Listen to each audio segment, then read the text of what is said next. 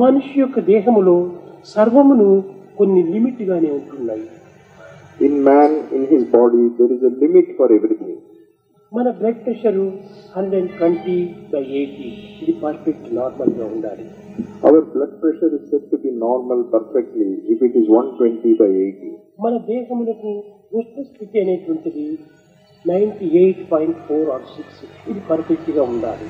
The temperature of our body should be is said to be normal if ఈ it is. Temperature 99 పోతే ఇది ఒక రోగం కింద ప్రారంభమవుతుంది. If it goes from 98.4 to 99, that is the beginning of disease.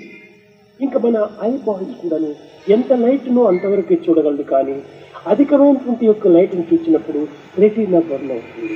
If our eyeballs see light beyond the limit, then our retina gets burned. మన ear drums కూడా అంతే.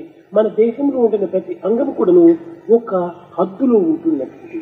For every part of our body, there has to be a limit. కనుకనే మానవుని యొక్క జీవితమే ఒక limited company.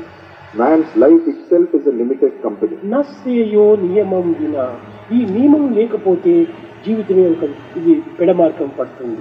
If there is no boundary, if there is no limit, then the life goes on the wrong path.